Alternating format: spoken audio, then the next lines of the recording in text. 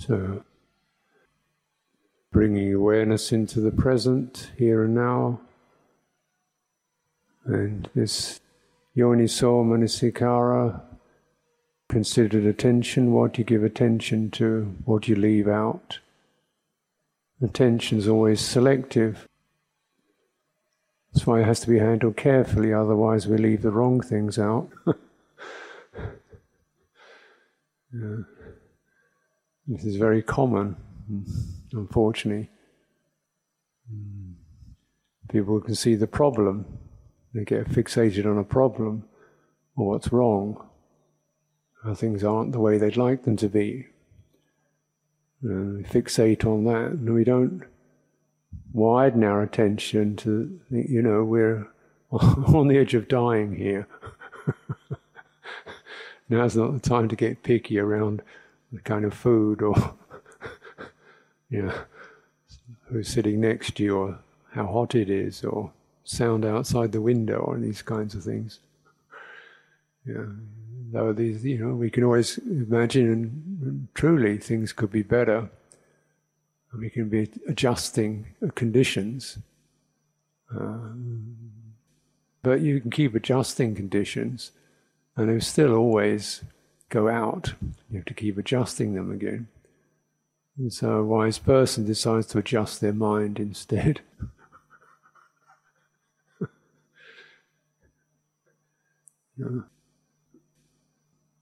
Adjust your attention.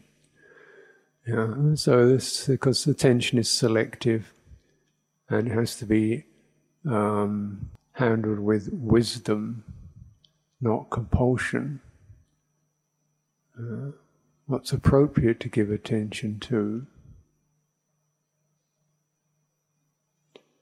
The Buddha said, you give attention to that through which skillful states arise.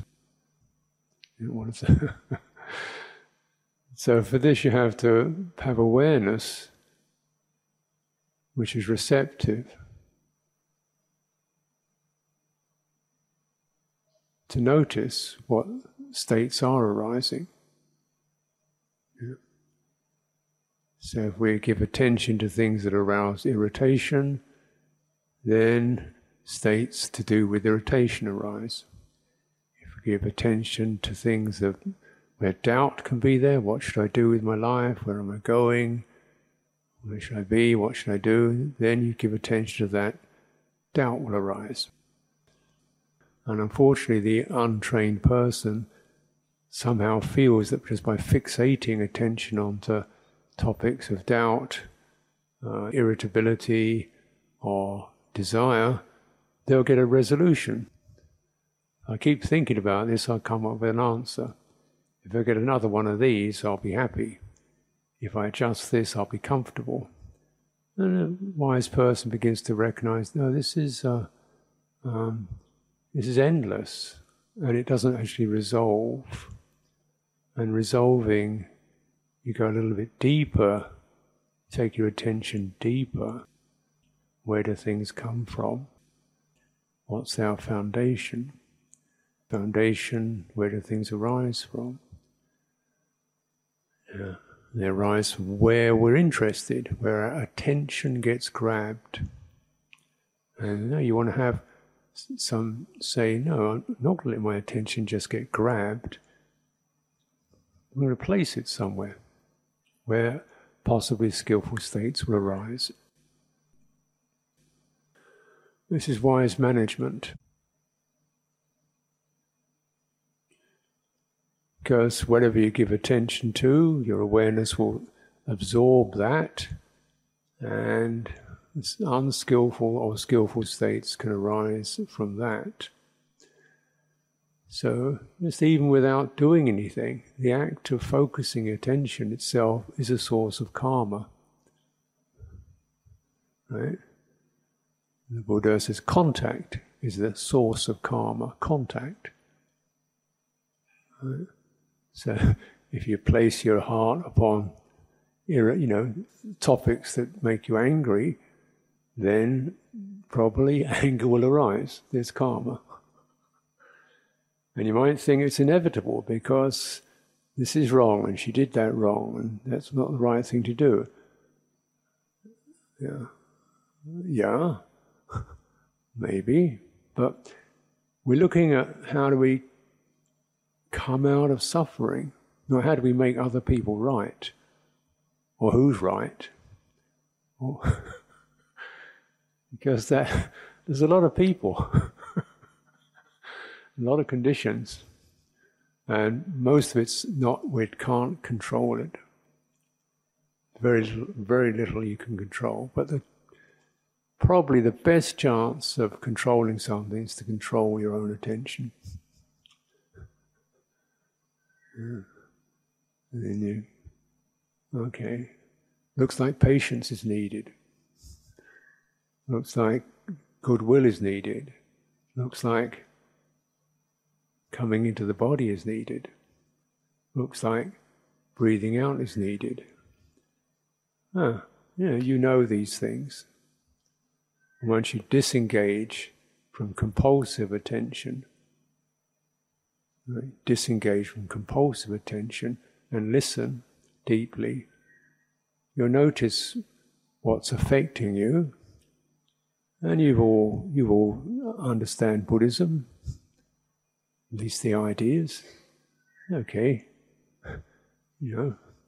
getting some cravings happening. So what do I bring in with that? I meet that with feeling the sore heatedness of craving, how unpleasant it is. It looks like it needs some medicine. So we'll recollect the limitations of sense contact, the decaying of things, changeability of things, the inability to be satisfied by sense contact. It's reminding ourselves, so we allay that fever, craving, sense desire. And this is not just to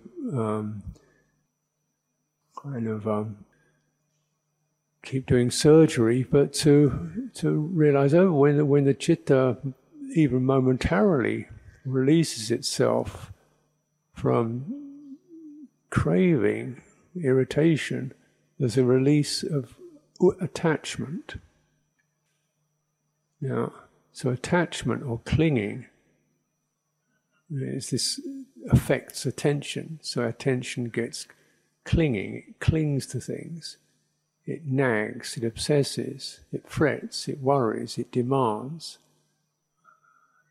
It can be quite aggressive, forceful,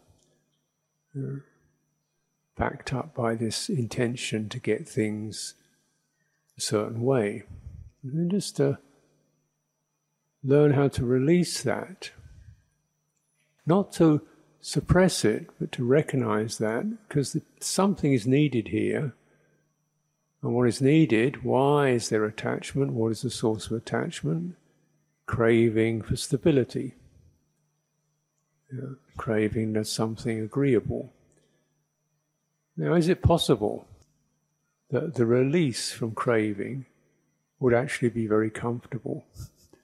And the release from attachment would actually create you in a place of great stability.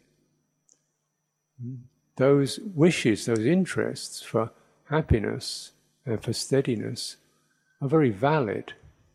The problem is that attaching doesn't do it, is not the remedy. The remedy is non-attaching, releasing. And the citta is then returned to its basic stability and begins to develop a sense of ease. So where we place attention, what's needed, what's helpful. And so often, as I've been suggesting, when our lives are very much led by thinking mind, it becomes unbalanced.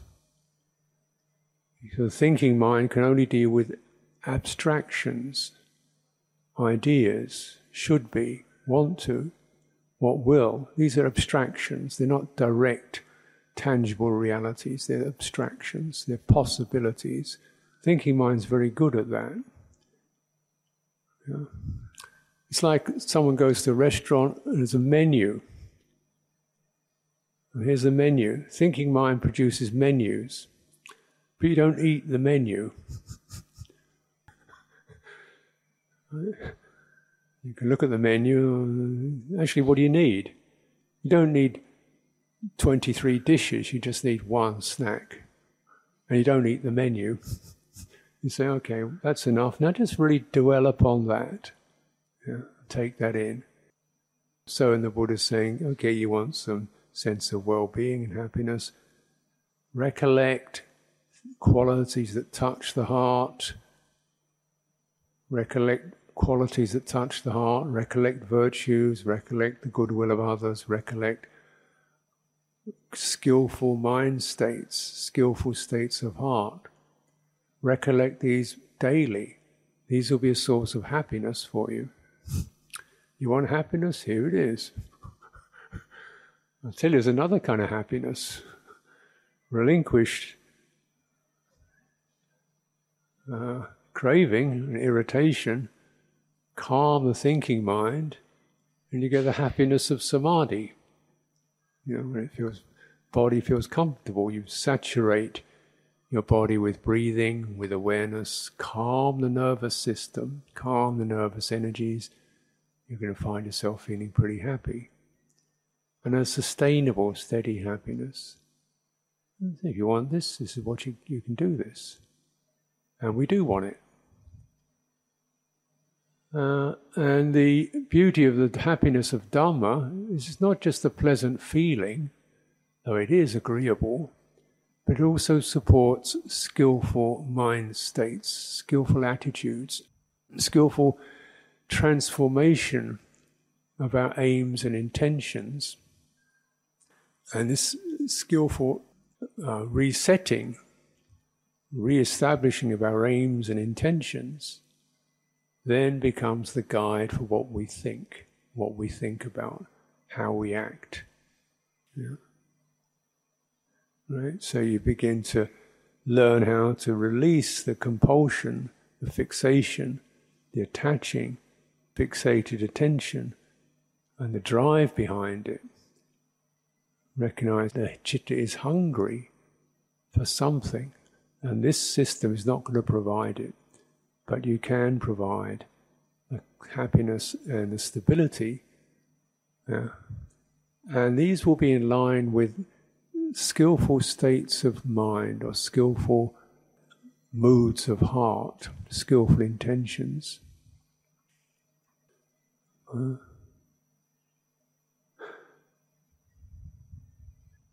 So, and these skillful aims of mind or skillful bases, sankappa, right, then become the basis for the way we think.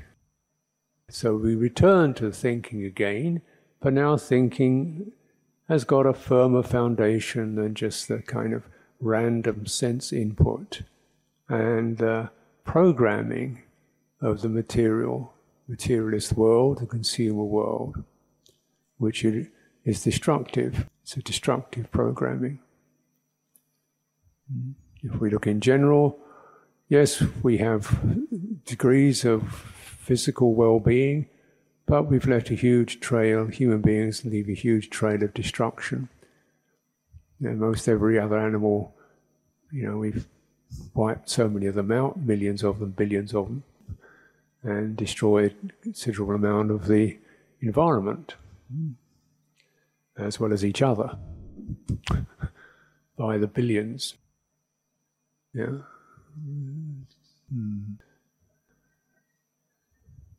So need a reset. And these are all done with, considerable amount of careful thinking was behind the destruction that's been caused was quite carefully planned. But it wasn't samma sankappa. It wasn't based upon right foundation, right attitude. Right attitude, very simply speaking, everything that's conducive to non-violence, non-violation. non-abuse. Yeah. We look at this area very broadly. Yeah, abuse, physical abuse, damaging other creatures, damaging our very life, biosphere in which we live, through not caring for it, sense of taking advantage of it, just siphoning off resources and not looking after being properly responsible. If the planet is our mother, do we care for it? And in some ways we have to say the planet is the mother of this body. Yeah. We feed on the elements, the food, the water, the air. Do we respond as we should? And also to recognize that human beings cannot function individually. We have to both cooperate with the physical world, but also with other people. Get on with each other. What does it take to get born, even? You can't get born on your own. You've only got a whole group of people to get you born. Not even your mother. More than your mother, just help the midwife and nurses and so forth, just to get born. Need a group of people. To learn how to operate as a human being, you need a group of people. Look after you, care for you, show you what's harmful, what's beautiful. To keep going, you need a group of people to share with, learn from, trade with, work together with. When you get old, you need people to help you get around. When you die, you need people to deal with what remains. Either dispose of the body and then tidy up all the leftover business that you left behind. So where does this idea of being an individual come from? Well, the individual aspect of it is you maintain individual conscience and concern. That's your individual right and choice. To maintain individual sense of responsibility, conscience and concern. I'm going to help others. I'm going to look after others. I'm not going to abuse others. So just around this one resolve, your life turns from something that takes into something that gives and shares. And that's the second right resolve or right basis is absence of cruelty. Cruelty is when we withdraw sympathy.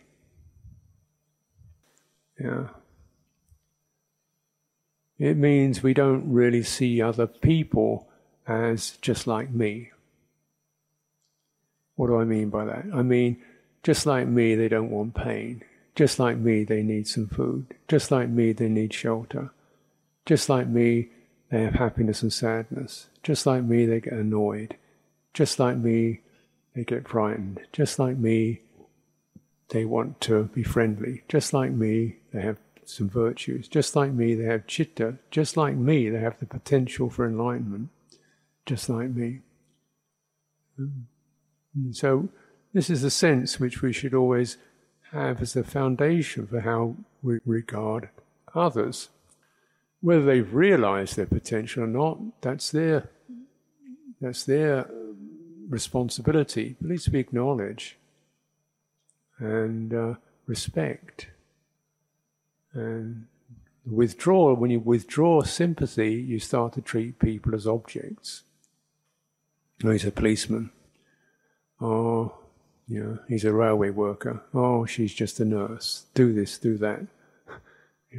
Oh, they're Spanish. Oh, those Russians. Oh, those Germans. Oh, those Japanese. Oh, the Chinese. Oh, just put people in boxes, and then we don't feel for them. We treat them just as ideas, and this is the way that people can kill each other, and do.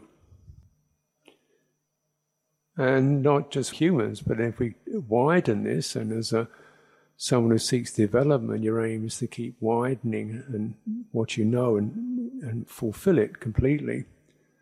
How do we regard other living creatures? People like to kill creatures just for fun. Not even because they're threatening, but just because it's enjoyable to go fishing or shoot a bird or shoot an animal, because it's enjoyable. And this is when you have a right resolve, you can hardly believe it, that people could be so insensitive, so obsessed with their own welfare, and so callous towards other creatures. And it's quite shocking to just recognize how far away from awakening people's minds can go. How far away. So these things kind of give us a shock. And you think, my goodness. And one of the main causes of this, of course, is gratification. I want my pleasure, I want my fun, I want my enjoyment. This is, I want to have something pleasing, enjoyable, fun, and so forth. What's wrong with that? You get to this. And so, this is why we develop the third one, which is renunciation. So my privilege is to be able to say, I'm bigger than that, I don't need that. I find my enjoyment elsewhere, I don't need to hang on to that. These things are, beneath me. I don't need, they seem squalid. The idea of, killing other creatures or drinking alcohol for fun. Crazy. Even eating just for fun is a bit misguided. Because food, when you eat food, you're taking it from somewhere. You can't grow it on your own body, you're taking it from the planet. So, you're taking something. So you want to just take only what's necessary. If that sounds hard, like where's the enjoyment? Well, the enjoyment is in skillful mind states. So this must always be, you to recognize the innate happiness of feeling clear, free from regret, clear, sensitive, caring, and steady, balanced.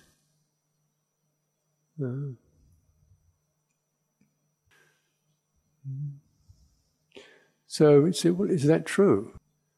So then we say, well, let's just really, this is what we do in meditation, we're kind of using some quiet time to give deep, considered attention to what's beneath the thinking mind, the basis of it, the intentions, unconscious, conscious, deliberate, not deliberate, things we're only half aware of, casual intentions,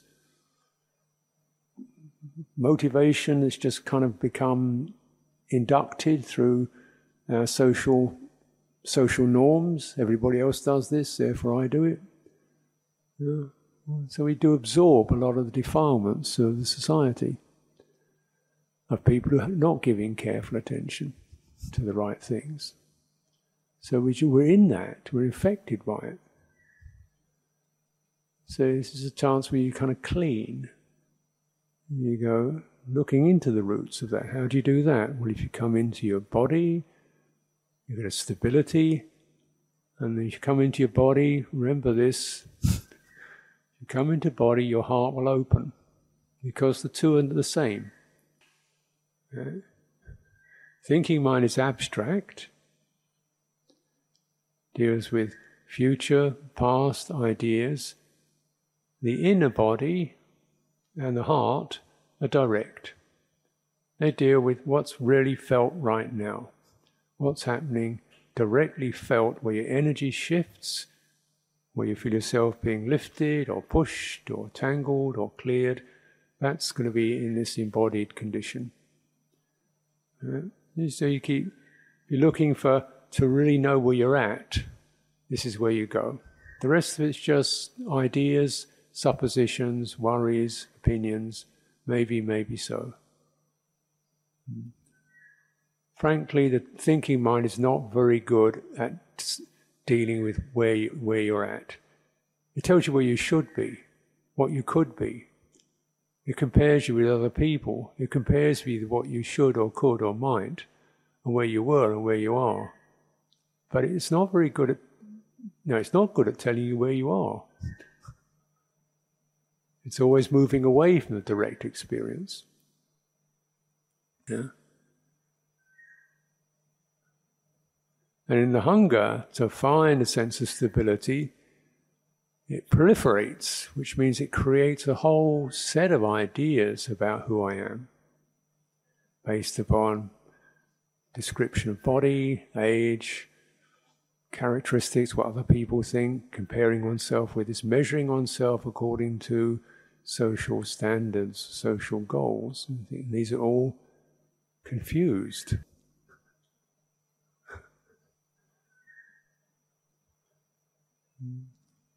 So a wise person realizes they don't really fit in to any of these boxes, these fixed ideas.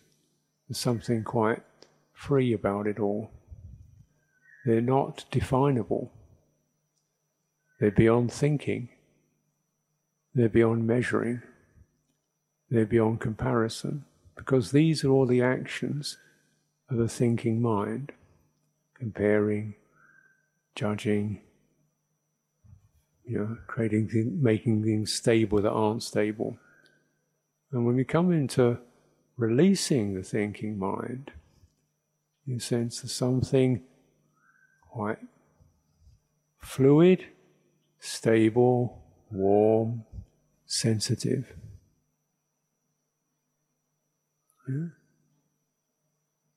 And that's that quality, kind of embodied awareness, another phrase you can use if you like these ideas. It'll give you a very immediate, it's like I'm suggesting it's rather like a lake. And if you drop a leaf on a lake, it will shiver. You get some resonance. So you begin to notice how you're being affected. When the lake is clearer. If it's not very clear, you throw a rock in it, it will certainly create some effects. Yeah. And if you begin to soothe it, it settles and stabilizes. So you begin to get a sense of what actions, what intentions, what attitudes, what preoccupations generate unskillful states, which generate skillful states. This is a very crucial foundation, because this is where, if you're looking at things like stream enterer and on the passage to stream entry, this is definitely, a big milestone. If you know where a skillful state is, you know what it feels like, you know where to find it, then for sure, you're either a stream enterer or on the way for it, because that's exactly what the stream enterer knows, for sure, and they know where to look. And they can get some clear readout. Yeah. They get a clear, that's not doing me any good, stop doing that. Whereas a person who hasn't done that is just getting lost in ideas and emotional reactions. So how do we know? Well, embodied awareness knows. And so this is where you have the foundation to establish your true path. Now we might say there's the eightfold path, and I'd even say there's a tenfold path. And this is like a very good map. But of course, like any other map, it's a map. And each individual has to do their own walking in what their capacities are, what their dispositions are. But when you look at that map, it's pretty broad. Foundational one, right view, recognizing skillful states, unskillful states, and everything counts, recognizing there is this world, another world, there are those who are liberated. This is a possibility. So we're not just believing in this world as the final statement of reality. So you can enter other worlds, the world of absorption, the spiritual world, devas and so forth.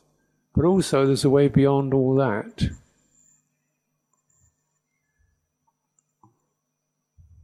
Yeah.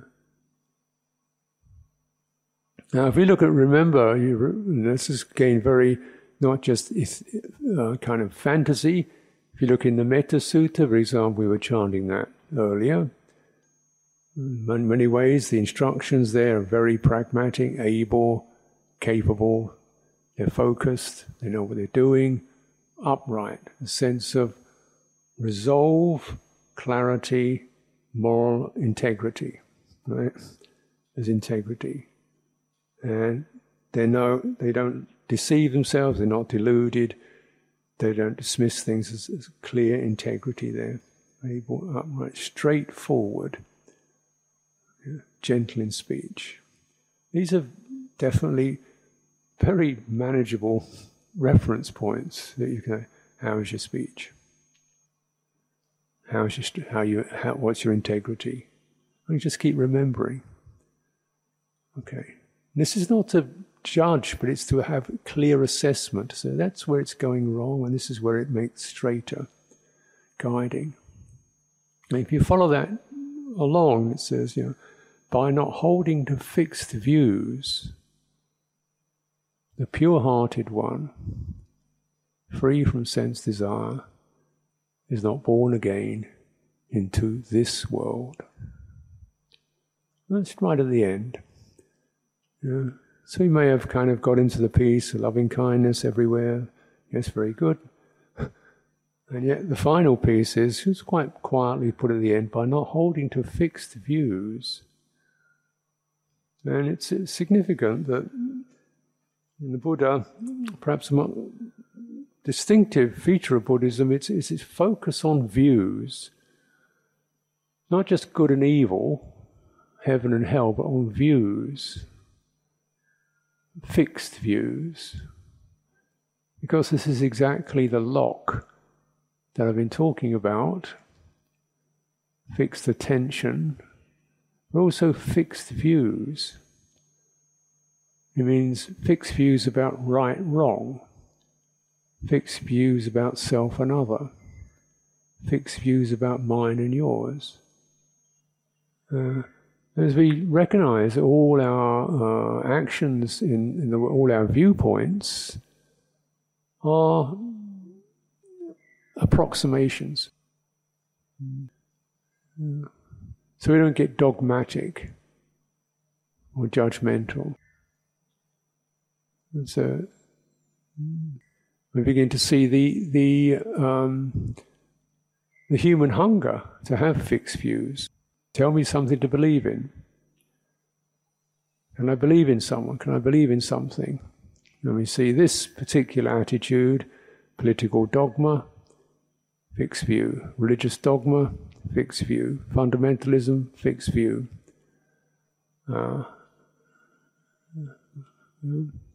And just creating new views to get fixated upon. And once you get a fixed view, people become insensitive to people of other views. And you get the quarrelling and disputes. By not holding to fixed views, the person changes from black-white thinking, this is right and that's wrong, to this feels appropriate, this doesn't lead anywhere useful. That's more wisely assessed. Like, it's not so much just that's wrong, but following that, where does it go? So we're asked to constantly feel, where does a particular disposition, how far does it go? How good is it? How good is right? when it becomes hard and judgmental and dismisses others. So beyond right and wrong, we have what? The freedom from abuse, the freedom from insensitivity, and a sense of relinquishment. These make things very fluid and flexible. In that we sense this direction is leading to something I don't feel suitable, it's not skillful, this one leads to unskillful mind states. And that's just a simple presentation. And things change. So as we come from a meditation retreat, the protocols and procedures of the meditation retreat, structure we've adopted here, and silence, times, of course, that's just the convention that will finish in a few hours' time. So if you think, oh, this is the way you practice Dhamma, no. This is one way you practice one aspect of it. Right? But if you hold this is the fixed view, this is where we get the Dhamma going, then that means you've just limited the rest of your life. And so it can be like that, can't it, when we get into meditation as a fixed view. What's the right way to meditate? Where should you place your attention? Which system, which is the right system? You say, well, this Ajahn teaches this, that's the right way. Oh no, this one teaches that, that's the right way. The right way is what works for you. That's what makes it right. Because it works, because it leads to skillful mind states.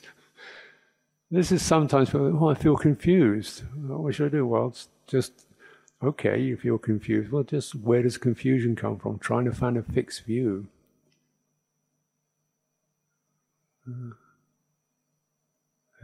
Where's the technique? I can push the button and get into stream entry as quick as possible. Well, maybe there isn't one. Maybe you've got to follow the Eightfold Path, take responsibility, cultivate skillful mind states, and, to what extent is it useful to have the idea of stream entry even? When does it become obstructive? When is it a useful view? When is it not a useful view? It's useful when we get the sense of, there's somewhere deeper I could go. And this is taking me to something that's flowing with confidence into Dhamma practice. Then it's useful. But it becomes obstructive. We think, am I a stream enterer? Is she a stream enterer? He doesn't look like a stream enterer. It looks like he's never going to be a stream enterer. I don't think I can do it. Then it's just proliferation in thinking mind, and it becomes an obstruction. So you say, then if you don't need these views, don't have them. So as Ajahn Buddhadasa, one of the eminent monks in Thailand, a very eminent teacher, they asked him one time, it was a bit gross really, they said, where are you on this? Are you a stream enterer or a non-returner? Or he says, I don't bother with any of that. I just want to know, is there any suffering left? Any stressing left? Look at that, So you recognize that trying to have a fixed view is stressful, isn't it? You're trying to contain with an idea in your head. Yeah?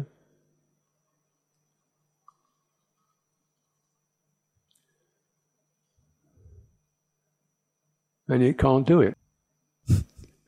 So a stream enterer is someone who doesn't concern themselves with being a stream enterer. They've put that idea away. They're just looking at where's any degree of irritation or craving. Let's keep doing that. So you've actually got a direct experiential reference to the path you know in yourself, rather than just looking at maps all the time.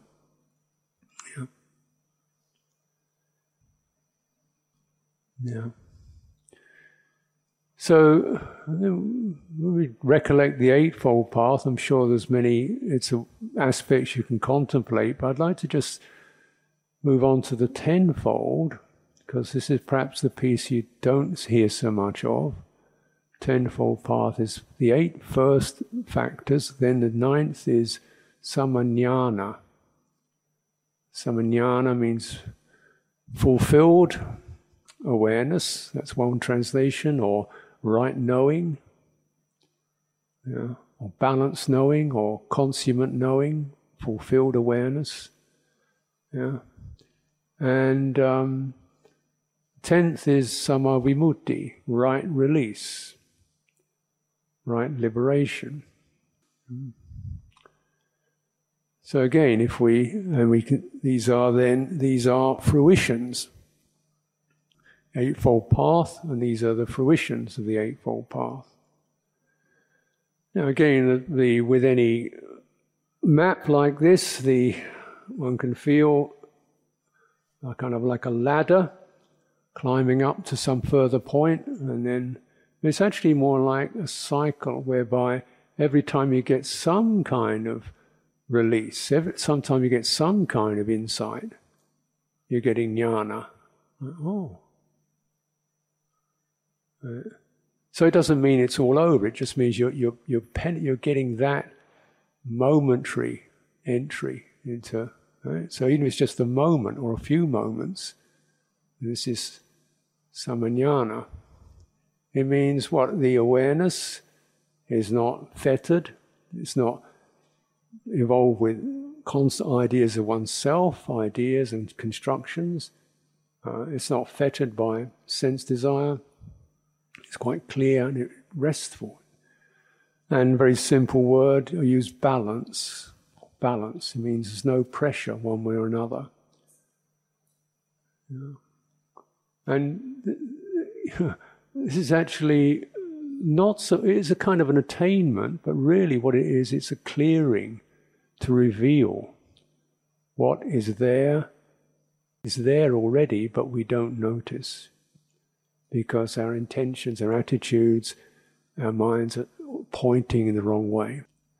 Now again, if we use the example of the body, I've mentioned this before, bring back your attention again. What does balance mean in the body? You get various sensations which you associate with the physical body. And sensations, and your body feels unsteady, or it's leaning on one leg, so there's a certain sense of pressure down one side, or it's unsteady, rocking around. At a certain point, it steadies. When it steadies, you get the sense of the weight of the body begins to lessen, because all the weight of the body is being carried by the earth. And if you really absorb into that sense of just aligning the body so that the muscles aren't doing anything other than just maintaining stability, feeling the weight of the body being carried by the earth, and then really knowing that, trusting it, relaxing the grip in the chest or the neck or the belly or the face, allowing yourself to sense that, you get a sense of balance. And the quality of balance, it doesn't feel. It's not pleasant. It's kind of pleasant in that it's not about strong feeling. It's a kind of clear, light. And yet it's very strong, because everything in the body is being kind of gathered around that balance. And the weight and the pressure and the tension releases. And the having to hold it releases.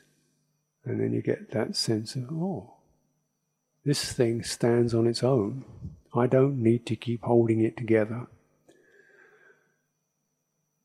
Now, this is something that we can experience through careful body work, and just there as an example, something very practical. Nothing, that esoteric. But when we drop the mind into that, and we bring our awareness to that, we also recognize how our minds are so often just being pushed one way or another. One inclination, one counter-inclination, one project, one memory, one fantasy, one worry, one doubt, one affirmation, just being pushed around by different tides of opinions and views, emotions and memories, wobbling this way and that way. And it's all dukkha. And something he wants to just dismiss it all, but that doesn't work. You just get more agitated. So we're finding where is the knowing of all that, awareness of that, which doesn't react. And so the body will lead you there. If you find this place in your body, if you find the balance, the wholeness, and the ease in the body, that will lead your awareness there, to that place in your heart.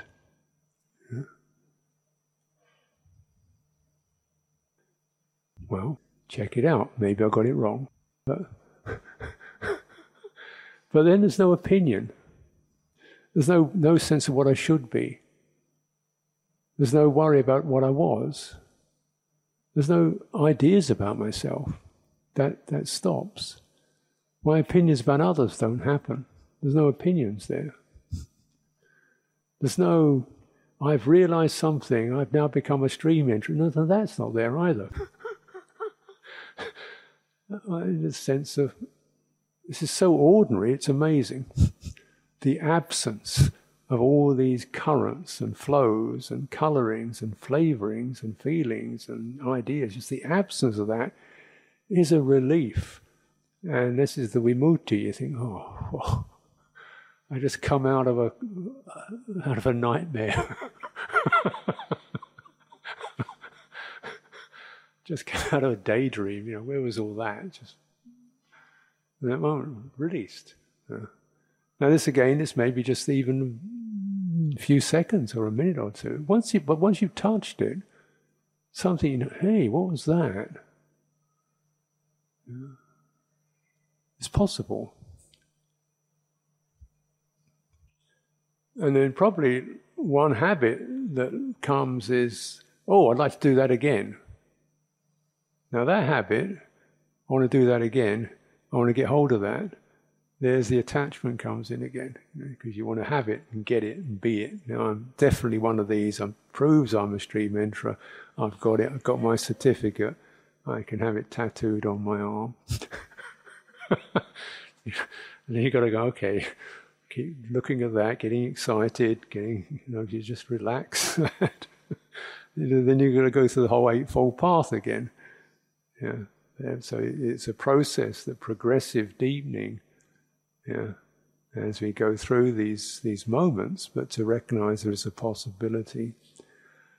And when every time there's that release, then when you again pick up the thinking mind has now been tamed. It knows its limitations. You know its limitations. You know where it can pull you, and you know that thinking mind. And you say, oh, I can use you, but you're not going to use me. You trained it. I'll use you, but you're not going to use me. I can direct it, and then that's enough, thank you. Stop, put it aside. So then we say, okay, then what do you want to use this for? Certainly the Buddha did plenty of thinking. But what was the motivation? Compassion, generosity, sympathy, resonance. There are other beings who have got some little dust in their eyes. So because of that, then right resolve, and then the thinking to try to formulate practices and processes that will be for the welfare of others. So yes, there is right thinking. There's right action, there's right livelihood. And it's up for us to constantly keep checking these features and aspects of our lives, not to dismiss them, not to say, oh, this is all just worldly truth and I'm into ultimate bliss. But these are pathways, necessary factors for right knowing and right release. It places us back in the center of our lives with a sense of responsibility that's not heavy. It's just, what else is there to do? While we have the strength and the life and the capacity, what else can we do with it? So I'll pause there for now.